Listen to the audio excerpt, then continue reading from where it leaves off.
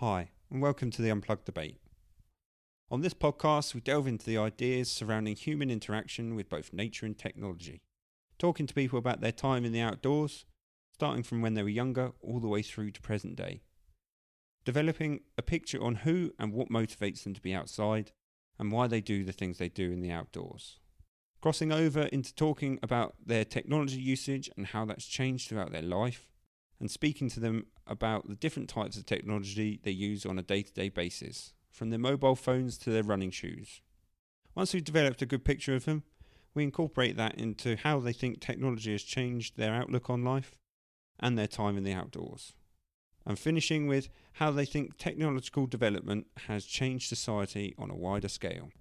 So hello and welcome.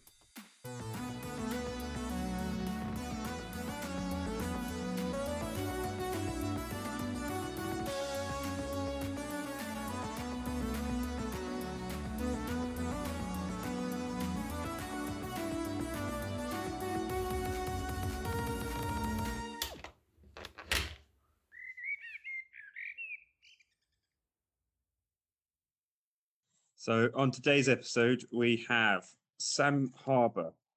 Sam Harbour is an adventure educationalist who studied at the University of Chichester. Notable things that Sam has done, he's done his accelerated freefall course, which is the course that allows you to go skydiving. He's also been a Husky Sledder. We worked together whilst we were out in Norway. But now Sam has left the adventure industry to be a fireman. So hello, Sam. How you doing? Hi, Craig. I'm very well, thank you. How are you? Oh, good. Thanks. Excellent. How was Sweden? Sweden was good, mate.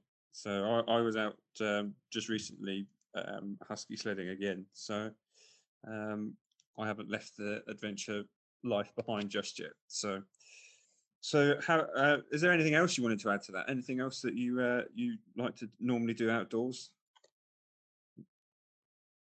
No, you pretty much covered it. I mean, adventure's quite a big topic in a big area. But yeah, that's probably nailed it on the head. In 3 points. Fair enough. When was the last time you actually got to do any of those things, apart from obviously being a firefighter? It's been a couple of years now. Mainly, well, COVID hasn't helped, and then before that, money, because some adventure sports are quite expensive, like skydiving. So it's been a couple of years since I've properly done anything like that. However, I do want to try and get involved in it again. When we can. I mean, that's quite an extreme sport, really, isn't it? Skydiving, chucking yourself out of a plane at was it 18,000 feet? Yeah, 15 to 16,000 feet. It sounds extreme, but once you've done it once, it's kind of like, oh, it's quite normal. You're sort of just floating on this cushion of air as you plummet to the earth at terminal velocity. Oh yeah. It's perfectly normal. Don't worry, I know a few other people that do skydiving, and it's an interesting sport. Let's put it that way. Although I did want to sign up for it this year, but obviously coronavirus has killed that idea. So maybe next year, Sammy. There's always that. And there's always next year. So, well, just what got you into doing the husky sledding then? University, really. At a work placement for third year, and I wanted to go abroad to do something, and a couple of ex-students had done that as a placement, so there was kind of already a link there between the work and the university. So I thought, do you know what, that looks different. I was like, I firstly wanted to go abroad, and secondly do something different, and it ticked both boxes. Okay. So that's why I went for that. Well, how long did you do that for? It was 9 months in total, from like August to end of April. So basically, all of a month of autumn, winter, and then start of spring. Yeah. Really. I'll just point. So it's quite nice. It's quite nice seeing the change in seasons. I was just going to say, I'll just point out that Sam likes to boast that he spent the most time out there in our first season. Continuous Continuous time. I spent the most time out there, but Sam spent the most continuous time because I went home for my birthday. So, yeah, well, we just covered that. So what we'll do is we'll start by just that's the sort of things you do in the outdoors. Do you do anything else in the outdoors apart from obviously those types of things? Do you go for walks or just give us a little brief thing? Yeah, I go for walks and runs primarily. Nothing too since I finished uni. I haven't really done much adventurous, shall we say. I don't know why. Just the way it's happened. Right. I think I like to go back and do snowboarding and when we can. So I'd like to do that. But basically, a lot of it's on hold at the moment. So pending, shall we say? I'd like to do more. So you say you go for walks and runs. Is that just purely for a fitness standpoint, or do you go out for the pleasure of being outside, or what's your motivation? Probably a bit of both because I've got at work we've got a gym which has treadmills, and although I go on there, I do like to go outside and running. I don't want to just primarily just run on a treadmill in a gym. Part of it is I do want to go outside, actually be in the world, seeing people or just being out and about because it's completely different, probably to get that outdoor aspect. And then, I mean, are you looking when you go to these outdoor places? Are you looking for more like woodland areas, more like away from built-up areas, or are you just heading to like your park spaces? Probably a mixture. Obviously, if it's been raining a lot, then I don't really want to go through the woodlands too much because it'll be quite muddy. However, when it's nice weather, I like to incorporate a bit of both. I live in a quite built-up area anyway. There is green spaces, but there is not as many as there can be. So I try to do a bit of both, but it's mainly urban, I'd say. Because you're actually quite close to a country park, aren't you? Yes. Yeah, so you're just down the way from there. But so, do you sort of head to that country park, or when you can, when it's not too muddy, or is it the case? Do you use your car to go driving? That's what I'm trying to say. To a exercise spot. Yeah, I mean it's definitely more of a summer. Queen Elizabeth Country Park. It's definitely more of a summer thing, and I've driven to go there a few times. Yeah. However, I wouldn't say it's a regular thing. So I tend to try and just go outside my house and do a run or a walk then, or go down to like the seafront, for example. That'll be the first port of call, and then probably Queen Elizabeth will probably be every now and then. Because I mean, obviously, where you live on the south coast, you still got that opportunity to go down to the seafront and have not just green space, but you've got the blue, which is water and that sort of thing, which still gives benefits to human mental health and things like that. But that's interesting. You say that you head down to the seafront and things like that before you head out to the park and stuff. Yeah. I suppose that the next question is where did the interest for the outdoors come? Because obviously now you have more of a fixed job that's like you stay indoors until you get called out on a job as a firefighter. Where did the interest come for you going and doing sort of adventure education and the outdoor stuff that you do? Well, probably say like when I was in school, they used to every year, an ex Royal Marine teacher always used to run run a camp. So you'd have year 7 camp, year 8 camp, then you'd have bivvy camp, which would be year 9 and 10. And I always go to the New Forest for a week, whether it be in September or June, and just do outdoor adventure stuff, getting wet, muddy, team building stuff, etc. And I always went on them, and I always really enjoyed them. However, when I went to college, I studied business, media, history, and government politics, so very class-based stuff. I still did the Duke of Edinburgh Award as an additional, out of hours thing.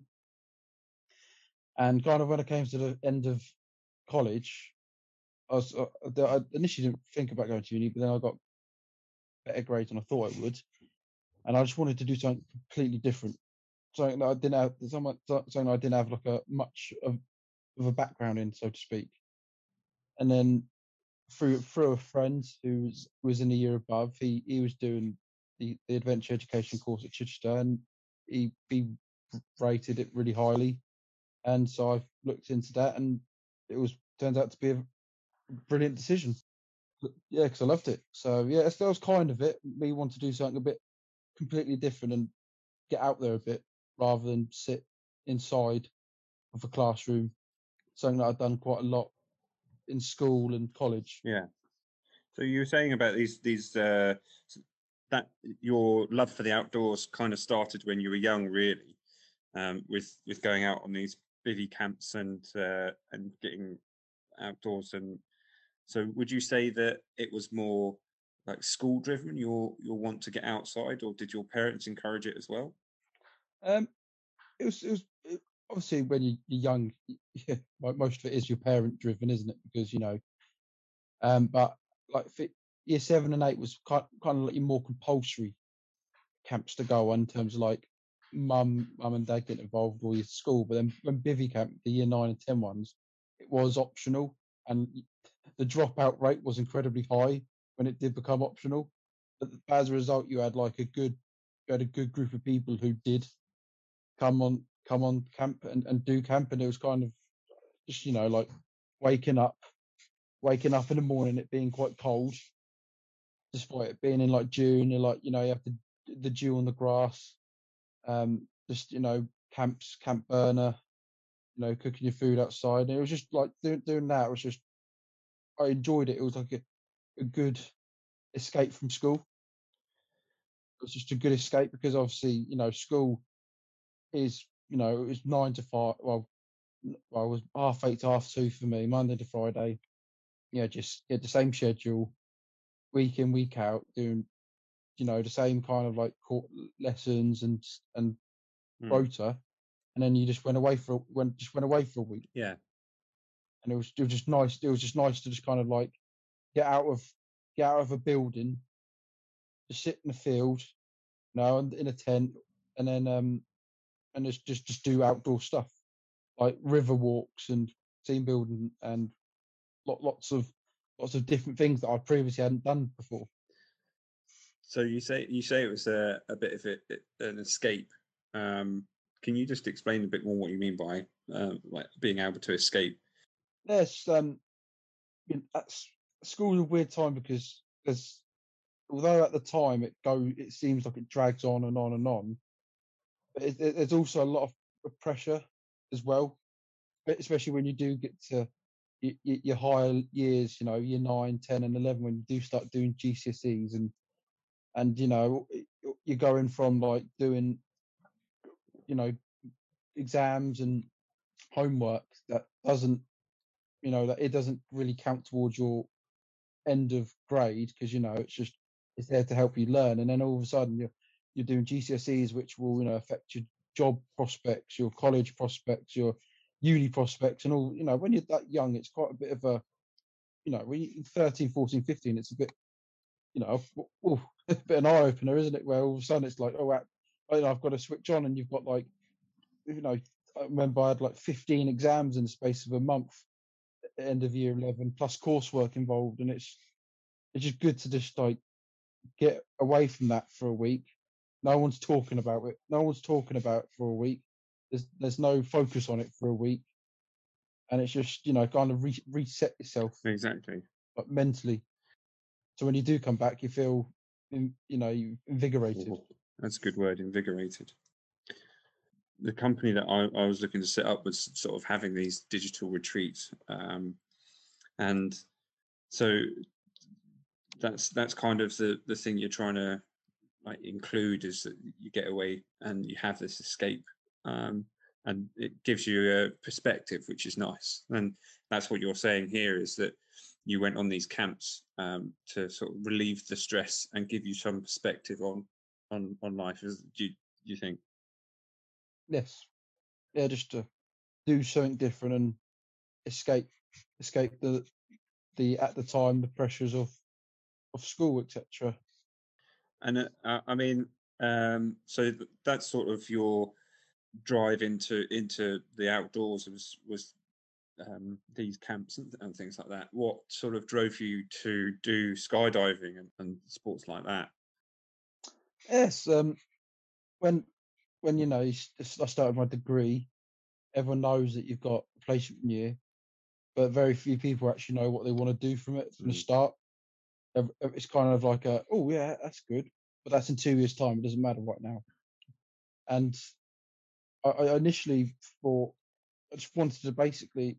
I'd always had a not a fascination, but a curiosity of skydiving. What it'd be like to jump out of a plane, and I just kind of wanted to, in case I did want to like maybe pursue it as a third year option to maybe become, well, not an instructor because that would have probably been a bit too premature, but like maybe work at a drop zone. It was just to open that option up, and it kind of just like it pushed me in a good way because it was, although I never did anything in third year related to it, work wise, I still love like the time going out there and at the time since then.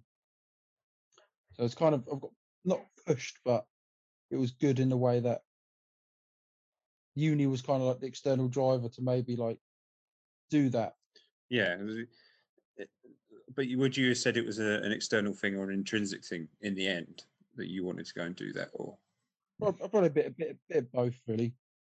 It's more of a so I did want to do it, but then uni was kind of like that, but where I was surrounded by like more adventurous people, shall we say, like not just the not just the teachers and lecturers, but also like the people doing the course. Like everyone seemed to have like a sport of some kind.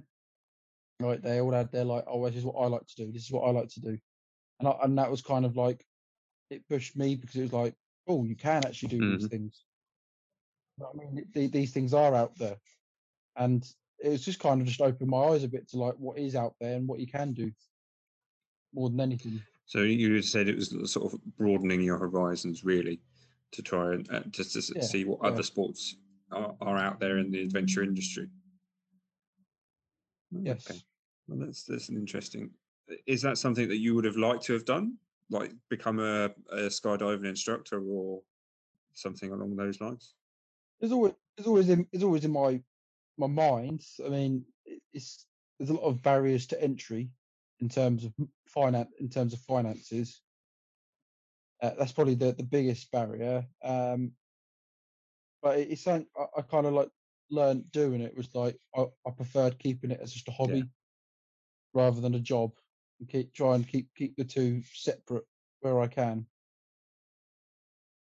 No, some people I like. I think the reason why I like it is because I keep it quite. It's not.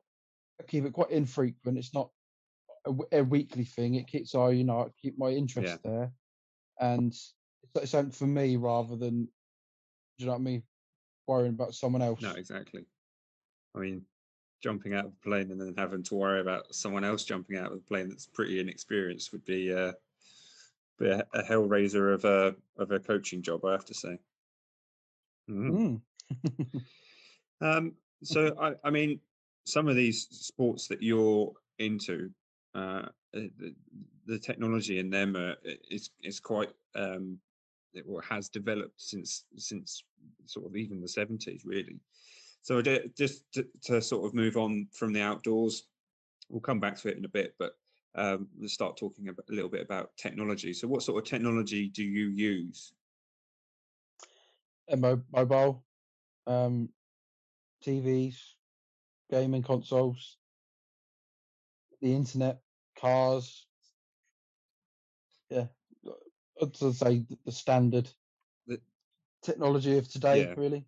so that's the stuff that you use on a daily basis, really. But um, what I'm trying to look at is as well is if you Nick made it a good example is that we forget that the technology that we use in certainly the adventure industry has developed so far that we can start to like for his example was he can go into the sea with a thinner wetsuit on but stay warmer. So you know, you in Mm, skydiving, yeah. the parachutes that you use now will be decades and decades of development. So if you delve deep into the other side of technology that you use as well, what would that be? So anything overly technological.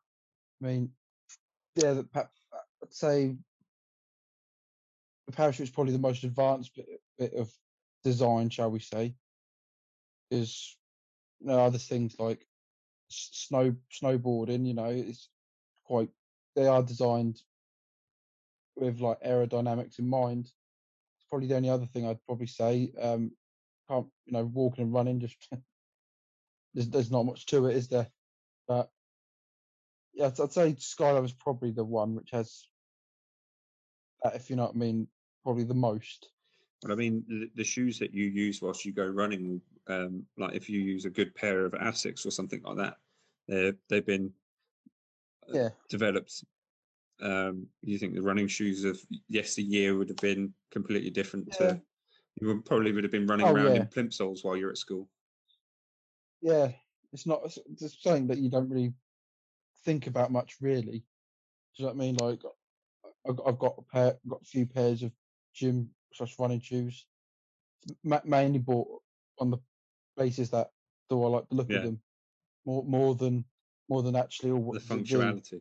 And yeah, yeah, it's, So I mean, also I suppose in a sense when you're working as a firefighter, um, I mean, a lot of the time you'll be outdoors, but sometimes you go into dangerous spots. What's the sort of tech that you'll use in the fire service, if you're allowed to say, that you'll use on a daily basis? yeah, quite a lot of different items, objects, bits Mm, of kit and equipment. I mean, depends on what sort of thing you're doing, whether it is a fire, and then you've got then you haven't got just water, you've got also foam capabilities, dry powder as well. They're the three main water, foam, and dry powder is kind of your three main fire extinguisher hmm media. So, but then you've got various different ways of attaining that Right. attaining them. I mean, you've got either on one truck you have a compressed air foam system which will create your foam, whereas on another truck you literally have a tub of Ecopol, which is just basically eco-friendly concentrate that you mix with water via a foam inline inductor. So there's different ways to attain that. Then obviously with your dry powder, that's just an Yeah. extinguisher, a fire extinguisher, which then has its own technologies within that. And then that's just for fire. Then you've got multitude of different equipment like your hydraulic cutters and spreaders, which mainly is used for road traffic collision scenario, but then can also be used for trying to gain access if needed. If someone's really stuck, then you've got your saws, like your Hilti or Makita hmm saws, whether they be generator powered or battery powered.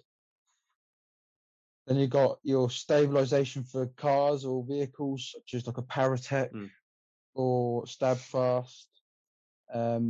Or you can just use a bog standard ladder if needed with a GP line, a general purpose line. So you've got loads of different bits of equipment and technologies. And the equipment, and I suppose that the clothing you wear and that sort of thing would have been developed over time. It'd be fire resistant, and the BA systems you Oh use. yes, it's all purpose designed for Yeah. firefighting.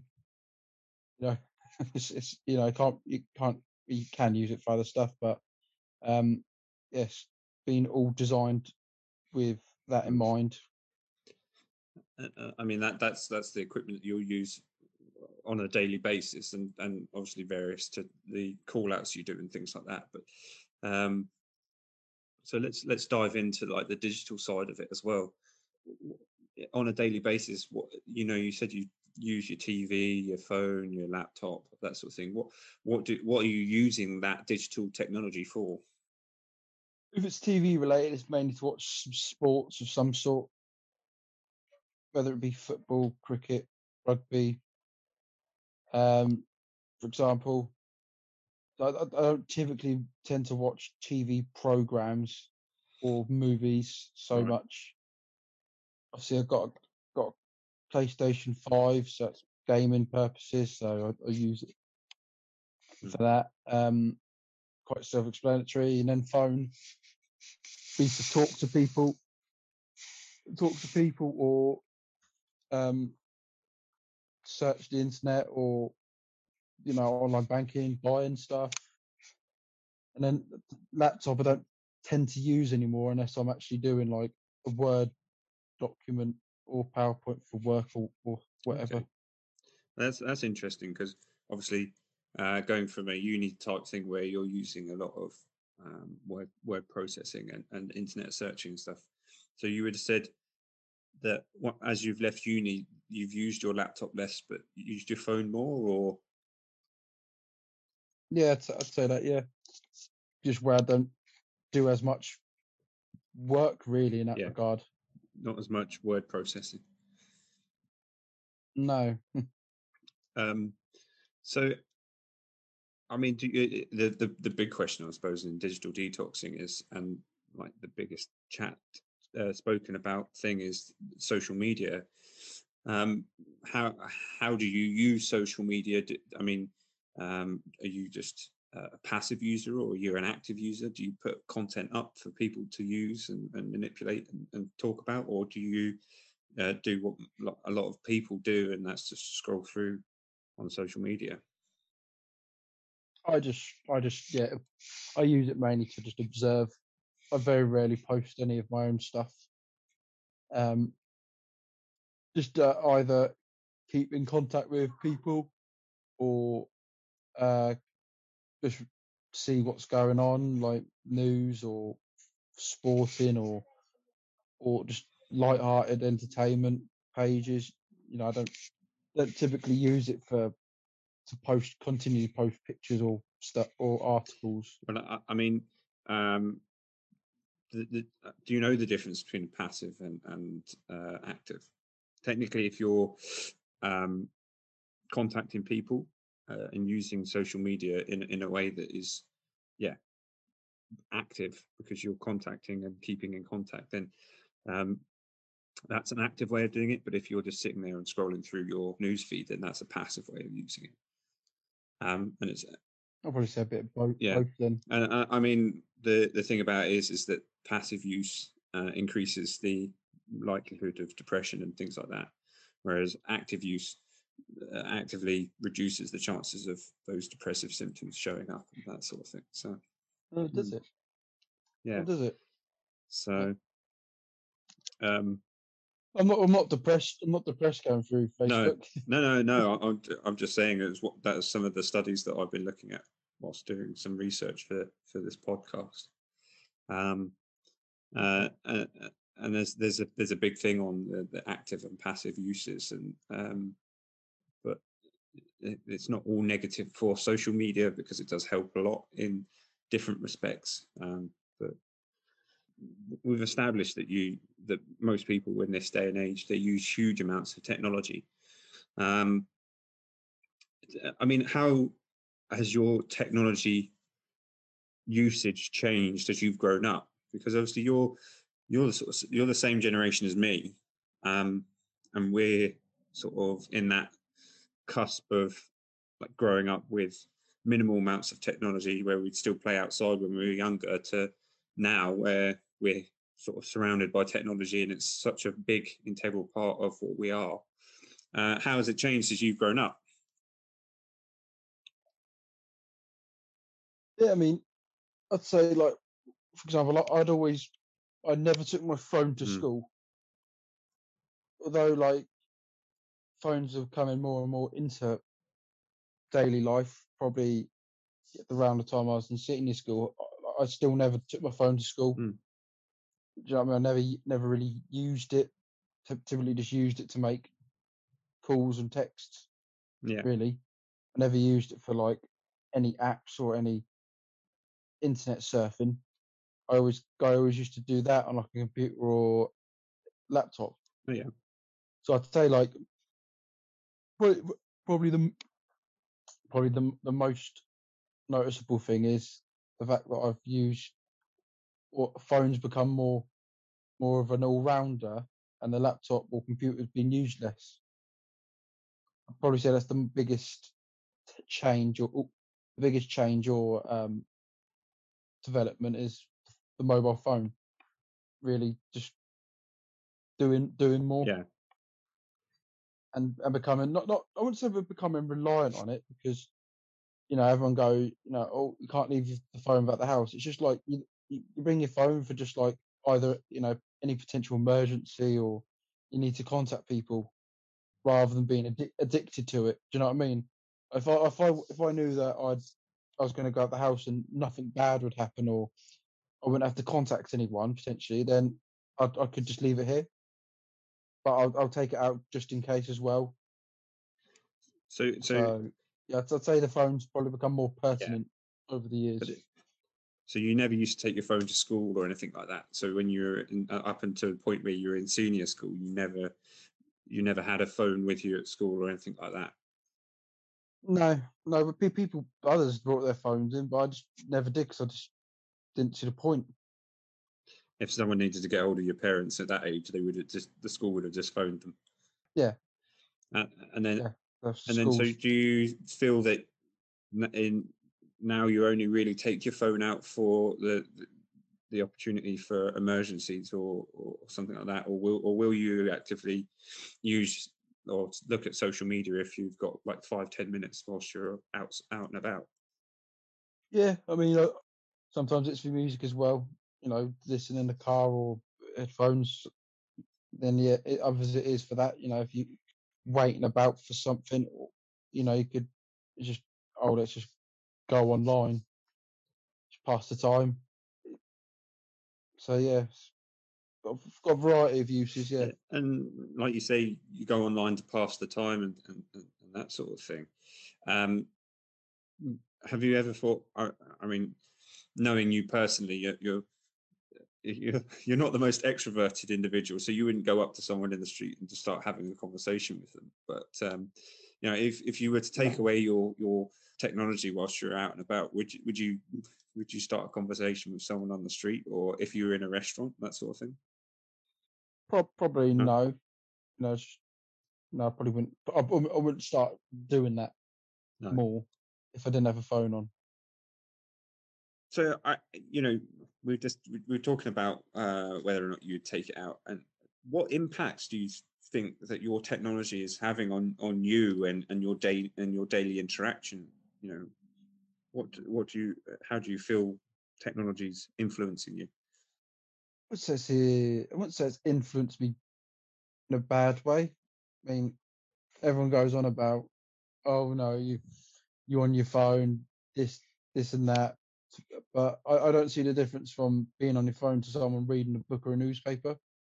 Some people go, oh, everyone's on their phone nowadays. It's like, well, just I think I've read somewhere when books came out, everyone was worried that they'd constantly have their faces in books. They wouldn't make Mm. conversation.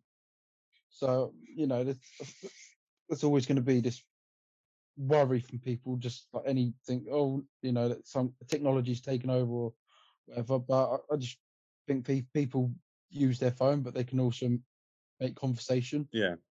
And I don't think it's like negatively impacted.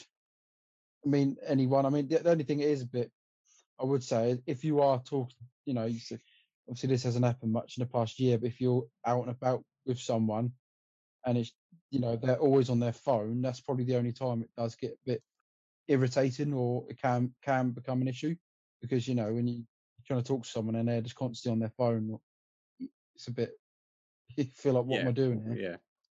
But that's the only time. That's the only time I'd say, really, yeah, it's an issue, or it can be a nuisance. That's a good point you made about when people started regularly reading books or newspapers and that sort of thing, and they were worried about it changing the social dynamic. So, do you think that it's just a case of it's the new book or it's the new newspaper that these Yeah, phones and that sort of thing are? yes, that's all it is. I mean, people still read books and newspapers, but mobile phones are there as Yeah. well, and you can read news on your phone. You can read books on your Yeah. phone, can't you? So it's just a different way to A different read medium. stuff, I guess. Yeah. In that respect, is there a change now? So because you have your phone there all the time, this sort of leads on to my next question. Do you think that the use of technology has changed modern day culture and society?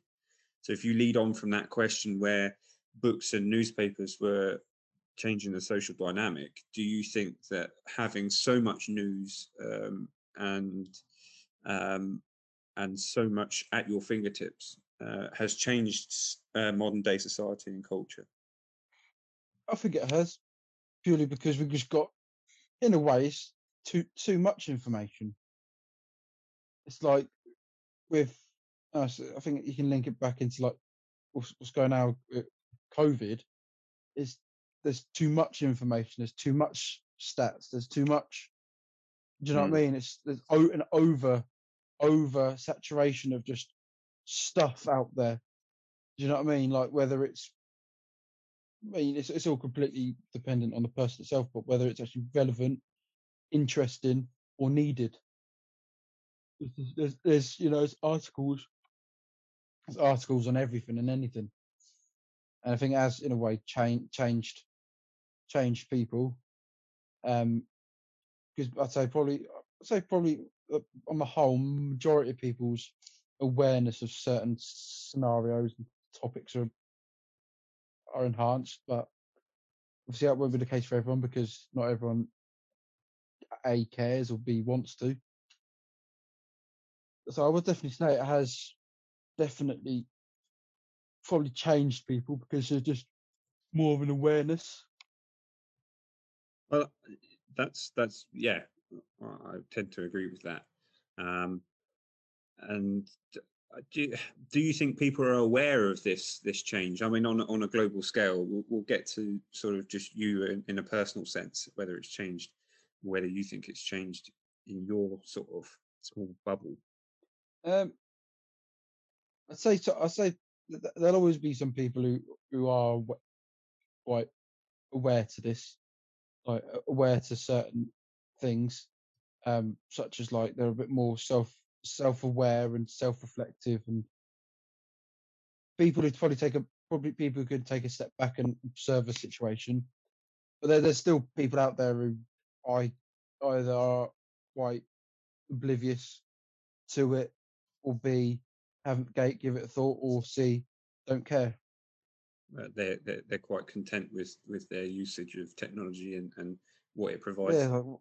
yeah, they're just making the most of what we've got. I mean, some people go, "Oh, I don't do social media or Facebook or Instagram," and that's cool, but like, the way I look at it, it's a good way to network Mm. as well and keep in contact with people.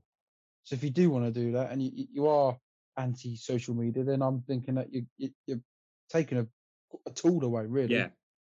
or a means of communication, and at the end of the day, probably giving yourself at a disadvantage if you if you are wanting to like network with people or build a name or build whatever. I mean, that's interesting. You say that is that um, have we become? Is technology such a part of uh, our modern day living that we put ourselves at a disadvantage if we remove ourselves from those types of social media or technologies? Probably could, yeah. Yeah, it depends on what you're doing, really. I mean, if you got your own business, for example, and you don't have any form of social media, then I think you are putting yourself at a massive disadvantage because you're taking away free mode of advertisement. And but if at the same time you don't have your own business, for example, or you generally don't really care about it, then you can get away with it fine. That's the moral dilemma that certainly for me, and trying to develop a digital detoxing company, is that are you being hypocritical using social media to develop a name? You know, if in modern day Yeah, we're trying to I'm trying to advocate the reduction in and the awareness of how much technology we're using. If I'm trying to build a brand, is the moral dilemma of using social media to build a digital detoxing brand. I mean that is quite. If you were to, it'd be quite ironic, but it's free. Make the most of it. How else would you contact people? Do you know what I mean? I think it's the easy. I think it's the easiest way to Hmm. reach people these days. I suppose it's more of a case of you have to be aware of how much you're using and what the sort of outreach is and what you're posting on these social medias to develop a brand name. I think it's being the way I've seen it is that you need to be conscious of how much time you're spending on it, not just turn around and say, nope, that's it, no technology whatsoever. Like try and develop a brand doing that. Yeah, it's these extremes, isn't it? People want to identify as something like, no, I don't. I Mm, don't use Facebook at all. No, no, very few people. The very few people I think can go. Well, I use it, but I don't use it that much. mhm. Do you know what I mean? I can live without it. It's either no, I will not use it, or oh, I love it. I'll Yeah. post on every day or whatever. So I mean, going back to the original question then. So how much do you or how do you think that the use of technology has changed modern day culture and society, not just on a global scale, but also in your personal group as well? Um, I can't say it's done much in a personal group sense. I mean, I think we're we use it to keep in contact. It's probably a bit easier to keep in contact because I can still remember being in school where the friends I had at school, for example, I never kept in contact with outside of school, only because it was we had phone numbers and all that, but Yeah. it was less of a thing. For example, so like I definitely had a school group and a outside of school group.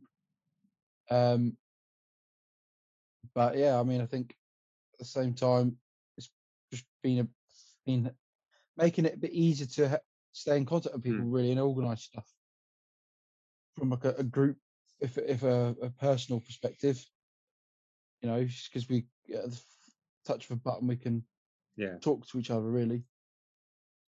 But I was just going to say, so in a more of a wider culture and society, like not just your personal thing, how do you think it's changed? I think it's a good and a bad, in the fact that yes, I mean, if you were to say 100 years ago that we had a device and a means of contact with people instantly, everyone would have been in disbelief. But also at the same time, where it's so readily available, I think the whole thing of like people when you send a message or something like that, or you try and phone someone, that someone picks up or responds at the click of a button. It's kind of sometimes it puts a demand on. So hang on a minute, like that person could be busy, or that person could have had a busy day at work and doesn't want to talk, but feels pressured to talk because they know at the other end of the line that there's someone is probably expecting an answer, and so it could, it could put expectations and demands of people a bit higher, demanding a response or an answer or whatever. I'd say that's probably the negative aspect, because sometimes people are busy, sometimes people don't want to talk. So something might have happened, or they're bit, they don't want to talk at the current time, for example. So I mean, are you saying that there's an inability for our society to, or our culture to, like, walk away, shut off from either your daily work, or if you don't want to be contacted, your inability to be silent for an evening or anything? You could turn your phone, all your phone off and etc., and so no one can contact you. Or you could just put your phone in another room. But I think some people don't do that. In case they do. I mean, I tend to leave my phone in the same room just in case people message me. Do you know what I mean? And I guess it's that potential thought of someone contacting me more than anything, rather than the actual contact happening. In a way, it can be hard to switch off, but I personally don't struggle. I don't, at the end of the day, feel like it's a struggle to just switch off. Do you know what I mean? If my phone will be there and it'll be there, or do you know what I mean? Won't stop me, shall we say? So Nick made a good point about, because obviously he helps run his surf school, and he's he said that he gets emails through later on in the evening, and if he's just chilling out, he'll respond to them. He's never switched off from his work, and we saw that with our boss out in Norway as well. She was always answering emails late into the evening. We 30 years ago, you wouldn't have been able to do that type thing. So how do you think that's changed as well? I think some people can deal with it. I mean, you said Nick, he seems like he can deal with it quite easily. Some people could struggle with it. They could feel the constant thought of having to think about work or business or whatever might stress them out quite negatively. But I think some people can deal with it, if they can, like Nick, or to an extent Trina. She dealt with it quite well. Then I mean, I think that's just part and parcel of running our business, is working outside, not having really hours to work. You just do stuff when you need to do stuff. Fair. And I think that's just part of the requisite of running something like that. If you don't want to do that, don't have your own business. It's not a bad bit of advice. Right. Well, I think we covered a lot in that topic and stuff. I think I like to end it with a sort of a lighter hearted thing, and just sort of say, if you had the opportunity to go and live off the grid, so completely away from technology and power and running water and stuff like that, for a year, where and where would you do it, and would you do it? A year might be a bit of a stretch. I could probably do it for a week to a month. I'd say would probably be the ideal, in terms of the ideal actual time frame. I think a year. I personally, No. I wouldn't choose to do a year. If you gave me the option, I'd say fair no, enough. personally. Because Why? You know what I mean? But I could do it for just a year's a long time, isn't it? And a lot can happen within a year. But I could do it for probably say up to a month and be fine with it, and I'd probably deal with it quite well. But yeah, I personally wouldn't do it. But in regards to, if I was to pick a location, I'd probably pick where we lived in Norway. I'd probably pick like the wilderness cabin there. I'd probably pick something like that in that sort of area. But yeah, so just a month's worth. Yeah, a short No? term. I wouldn't do a year unless there was some sort of big reward at the end. The gratitude that you lived off grid for a year. Yeah, I just don't see the point in Fair doing enough. that for a year. I mean, if you honest. could take friends, some mates with you, or your partner, or whatever, would you then consider it? No, I still probably wouldn't. That's fine. I mean, you're the first person that said no, so it's just interesting that you would that you said no. I'm just trying to find out, It's just a year's a long time. You could do a lot of other stuff in that time. You certainly could. Sam, you would miss the pubs and the football. Let's face it. Oh yeah, I mean, when I went to Norway for the year, 9 months, I pretty much, lived off the grid in many ways, didn't we? Well, yeah, to an extent. To an extent, we did. I mean, we had access to technology, but we were quite remote. It was quite, Yeah. it wasn't like the UK. I guess I could say that because I've probably not done it 100%. No electricity, no whatever. But I have kind of like experienced living Yeah. in quite a remote area, which is probably why I'd say no, I wouldn't do it, because I've kind of done it already, kind of. Yeah, that's fair enough.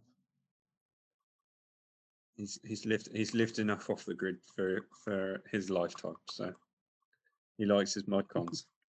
Yeah, I've tried my remote living.